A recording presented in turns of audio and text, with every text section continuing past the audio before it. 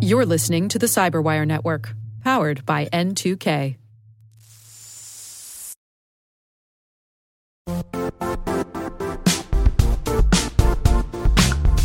The IT world used to be simpler. You only had to secure and manage environments that you controlled. Then came new technologies and new ways to work. Now, employees, apps, and networks are everywhere. This means poor visibility, security gaps, and added risk. That's why Cloudflare created the first-ever connectivity cloud. Visit cloudflare.com to protect your business everywhere you do business.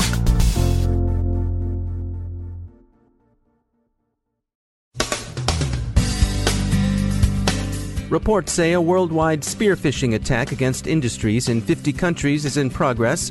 Ransomware is already proving as much of a problem as predicted. Exposed databases are hijacked in a turf war among extortion gangs, and KillDisk has now appeared in ransomware kits.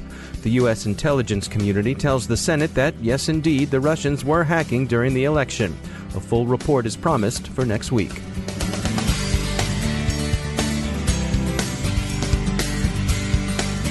I'm Dave Bittner in Baltimore with your CyberWire summary and week in review for Friday, January 6, 2017.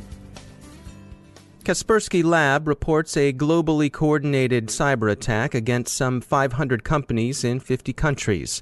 The campaign began in August 2016, made extensive use of spear phishing, and appears to have as its object industrial espionage. The targeted sectors are construction, engineering, electrical power distribution, and basic metals, or in this last case, smelting, as the report calls it.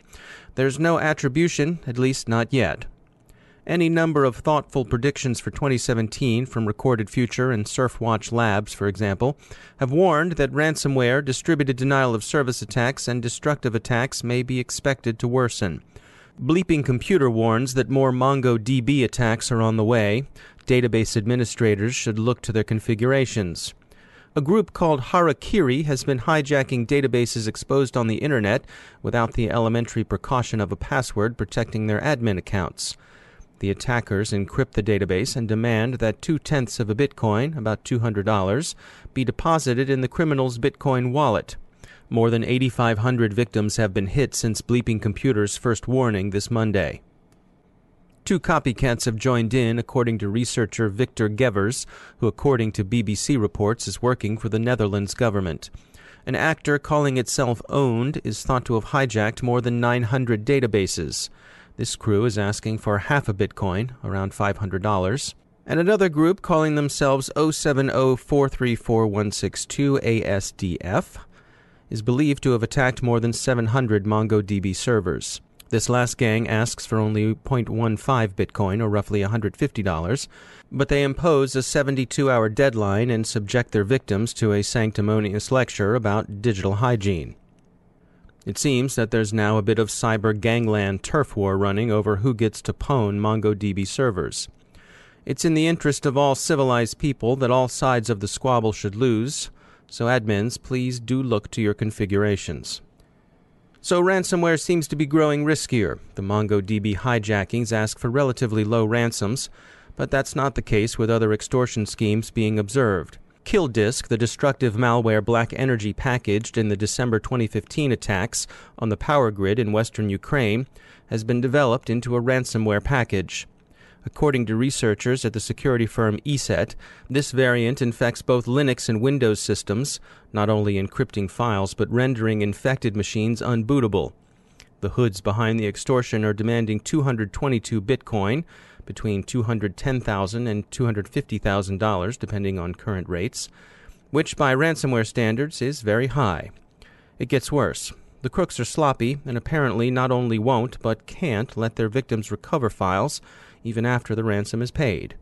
As the ESET post on their We Live Security blog puts it, quote, "The encryption keys generated on the affected host are neither saved locally nor sent to a CNC server. Let us emphasize that. The cyber criminals behind this KillDisk variant cannot supply their victims with the decryption keys to recover their files, despite those victims paying the extremely large sum demanded by this ransomware." End quote. So by no means pay up if you become a victim. You'll be out $250,000 or so, and you won't get your files back either. Please note that a Google search for Kill Disk might lead you to believe that it's nothing more than a capable disk wiping tool. Buyer beware, don't follow the links and stay away from Kill Disk. In the UK, there's an ongoing multi-stage ransomware campaign targeting schools. The first stage is a cold call to a school, in which the caller pretends to be from the Department of Education and asks for the head teacher's email addresses so the head teachers can receive a confidential form. They then send emails to those teachers with malicious documents attached. Once infected, files are locked, and the criminals demand an £8,000 ransom. The ransomware threat is affecting the security market. Markets and Markets predicts a 16.3% compound annual growth rate in the market for ransomware defense, rising from $8.16 billion in 2016 to $17.36 billion in 2021. You may have heard something about the Americans saying that the Russians were hacking away at political targets during the last election cycle. We're pretty sure we've heard something to that effect. Come on, we know you've heard about it. We've been talking about this since late spring. Anyway, the U.S. Senate held hearings yesterday on Russian election hacking. U.S. intelligence community leaders reaffirmed their conclusions that Russian services successfully targeted the Democratic National Committee. Eyebrows are being raised in the media over the FBI's apparent reliance on CrowdStrike's forensics in its investigation of the DNC hack, but such reliance is not really surprising. DNI Clapper promises a full report next week. Rumor has it the report will detail how WikiLeaks got DNC emails. Rumor also has it that the tips came through cutouts, so WikiLeaks may in fact have sincere or at least plausible deniability of knowing that it was being fed by Fancy Bear. President Obama is said to have been briefed yesterday. President-elect Trump has been scheduled for a briefing today.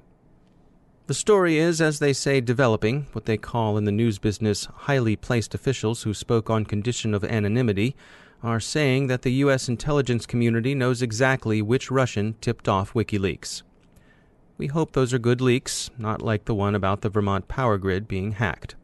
Oh, and why are the high officials speaking on condition of anonymity? Because they're leaking highly classified information, says they. We don't know. We don't deal with that stuff because we're a family show. But it does seem to us a good thing NISPOM applies to contractors, or else those leakers would be in big trouble.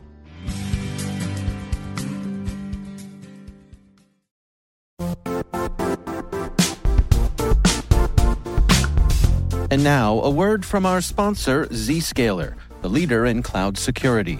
Cyber attackers are using AI in creative ways to compromise users and breach organizations. In a security landscape where you must fight AI with AI, the best AI protection comes from having the best data. Zscaler has extended its zero-trust architecture with powerful AI engines that are trained and tuned by 500 trillion daily signals. Learn more about Zscaler Zero Trust Plus AI to prevent ransomware and AI attacks. Experience your world secured. Visit zscaler.com/zerotrustai.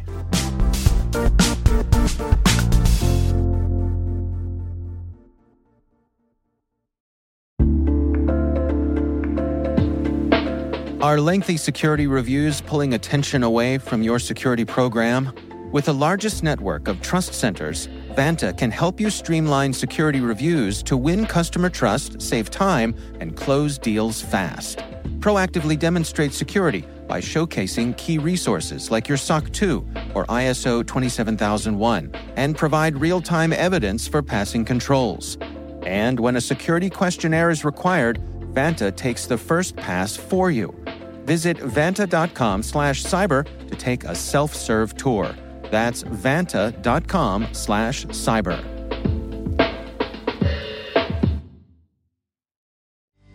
Joining me once again is Ben Yellen. He's a senior law and policy analyst from the University of Maryland Center for Health and Homeland Security. Ben, saw an article come by in Ars Technica. The title of the article was IRS to Coinbase. Please identify active U.S. traders between 2013 and 2015. Coinbase is a popular Bitcoin wallet service. Help us understand what's going on here. So the IRS actually generally has the right to request data through administrative requests. That's under the United States Code, Section 7602. The reason that this case is unique is that the IRS would not be requesting information on any individual or any individual that holds virtual currency. They're requesting information from every single user of this virtual wallet, this Coinbase system. So while the request itself isn't unusual, it's the breadth of the request that I think is going to cause a lot of concern among people who are protective of personal information and people who are civil liberties advocates. The IRS hasn't spoken publicly about this request. Coinbase, while they say that they comply with all law enforcement administrative requests, have concerns about revealing the personal data of every single one of their users between 2013 and 2015. Granted, the IRS's requests seem to indicate that there was at least reasonable suspicion, enough to get this sort of judicial order, that people had been trying to hide income, hide virtual currency as income, even though that income counts as property for tax purposes. So I think it's the breadth of this search that has opened some eyes, and it'll be interesting to see whether the IRS is able to have this request granted by a court. What in general is the IRS's relationship with these kinds of virtual currencies? So the IRS has issued a ruling on virtual currencies that took place in 2014. It held that virtual currencies count as income property for tax purposes. So they don't get any sort of special designation. Now, property for tax purposes is slightly different than pure monetary income. It's more akin to holding or obtaining something of significant monetary value than actually gaining the money itself. But again, that IRS ruling, this administrative ruling, is relatively new. So we've only had one full tax year under this holding, and I think a lot of the way that the IRS treats virtual currency will become more evident in the coming years. Ben Yelin, thanks for joining us.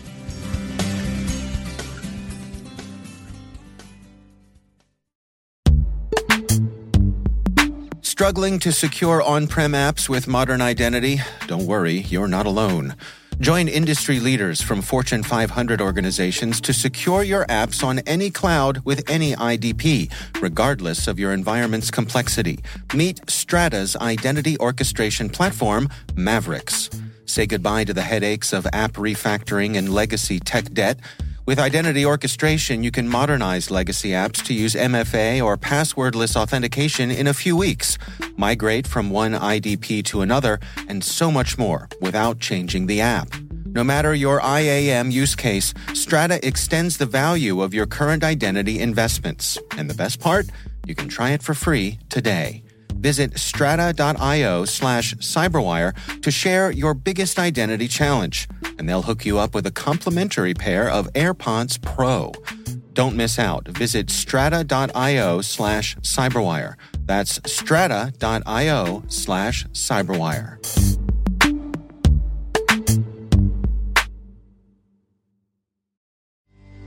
My guest today is Tony Cole from FireEye, where he's Vice President and Global Government Chief Technology Officer. FireEye recently released a report titled Questions and Answers, the 2017 Security Landscape. Obviously, something at the top of mind for a lot of people is the new administration coming to Washington. I think it's fair to say there's a certain amount of uncertainty coming along with that. What's the report's take on that situation? Well, it's very interesting. One thing we've seen a lot in the past, inside cyber and more outside than not, and that's the determination of many different adversaries at the nation-state level and other places to actually go in and test, the new administration's resolve in a number of different areas. Based on what's happened leading up to this election, we think that that's certainly a good possibility in 2017 as well, that we could see some nation states test the resolve of the U.S. administration in cyber and other areas. What are we expecting from Russia and China? More of the same from Russia. So they've been very clear, with some of the attacks they've done over the last couple of years. We know they have a great capability. They're going to continue to actually test us, I think, across the board and many of our allies as well. On the Chinese side, I think we're going to continue to see a shrinking public facing attack on the nation state side. So, and more stealthy attacks taking place, that are going to be hard to attribute directly back to the Chinese government. You mentioned in the overview of the report, one of the topics was what's next for less security mature regions. I'm intrigued by that. What do you mean by less mature regions? Yeah, certainly. I spend a lot of time around the globe talking to governments and a lot of corporate organizations as well. And it's very clear to see that many of them don't even realize they're a target today. So as those countries, continue to grow and industrialize, in this modern global economy, they become more and more of a target for nation states and organized crime to go after, while many of them today aren't mature enough in their security thought process to even realize that somebody is actually out there with these capabilities to go after them. So they don't think they have a problem yet. Obviously that becomes very clear very quickly to them once they're shown that they're compromised. And I emphasize the point, shown that they're compromised, because most of the time they won't find it themselves. People often ask me, who's the best out there today? And that's a very difficult question to answer because there's pockets of pretty decent. There's no pockets typically of excellence. And there's a lot of folks actually in the very, very lower tier, not doing what they need to do. So it's kind of hard to define that one as you look across the globe. I mean, I heard a good analogy many years ago, and you can be the fastest soccer player on your team. That doesn't mean your team's any good. As you were putting the report together, were there any things that stood out that were surprising? Yeah, I think a few. One of the ones that did surprise me, the lack of awareness of many of the ICS system assets by security personnel, tasked with protecting them. That's a big challenge. We need to work on the awareness piece for ICS as well as the user awareness, but that's a big challenge where they don't realize that they're a target and there are vulnerabilities in those systems. And the fact that many of those systems are put in place for decades, before they're depreciated out of the environment is a challenge as well, because many of those vulnerabilities will likely never get fixed. I guess the other piece probably was, the very large uptick, in ransomware attacks. And I think regardless of the efforts that law enforcement is working on globally in that area, that's going to be another area where it's going to continue to accelerate for 2017. Something that's a major concern in regions that aren't very mature in their security thinking and processes and tools yet. We have a continuing issue with not having enough personnel to fill the jobs, the cybersecurity jobs, certainly here in the United States, and we hear that around the world as well. Do you think that situation is going to change for the better or for the worse coming into the new year? I think it's going to be worse, and that's not because there aren't great efforts underway. The efforts here in the U.S. with the Information Assurance Schools of Excellence that NSA and now DHS as partnership have created, many efforts like that in other nations around the globe now. However, the fact that there were so many different verticals around the globe that simply weren't aware of the security issue, that hadn't done anything in this space, I think that the requirement for security expertise is going to far outstrip what we can generate, and I think that's going to drive further use of automation and machine learning inside security environments, for security mature organizations to solve some of these challenges. Because today it's a continuous poaching game for the experts that are out there. So one organization steals them from another. So I think it's going to be really interesting. I would say one point that I think is going to be, I won't say fun because it's not fun, but interesting to watch is, if you look at the attacks that happened, the Russian-focused attacks against the DNC here in the U.S., with upcoming elections in Europe, specifically in Germany very soon, it's going to be interesting to see if Russia tries the same thing over there. I think the interesting part is everyone is aware of this now, in mature countries out there around the globe. So it's going to be very interesting to watch to see if they still attempt to actually manipulate the election, knowing that the Germans and in other countries as well with elections coming up are watching very closely their systems to see if they attempt it. So I think that's going to be fun to watch in 2017. It'll at least be interesting, and hopefully we'll push the Russians back on their heels a little bit in this space. That's Tony Cole from FireEye.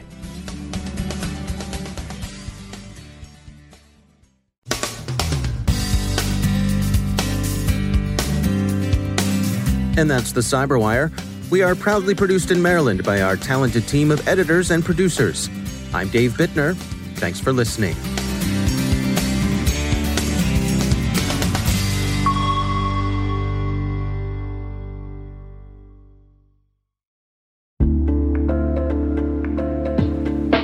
Hi, everybody. It's Maria Varmazes here, your host over at T-Minus Space Daily, and sometimes a guest on Hacking Humans, too. We here at N2K Cyberwire work hard to bring you concise, intelligence-driven news and commentary, and we'd like to know how we're doing. Please take a few minutes to complete our audience survey and share your feedback to help us continue to grow and meet your needs. Visit cyberwire.com/survey. That's cyberwire.com/survey to get started. Thanks so much for your input as we reach for the stars. It means the universe to us.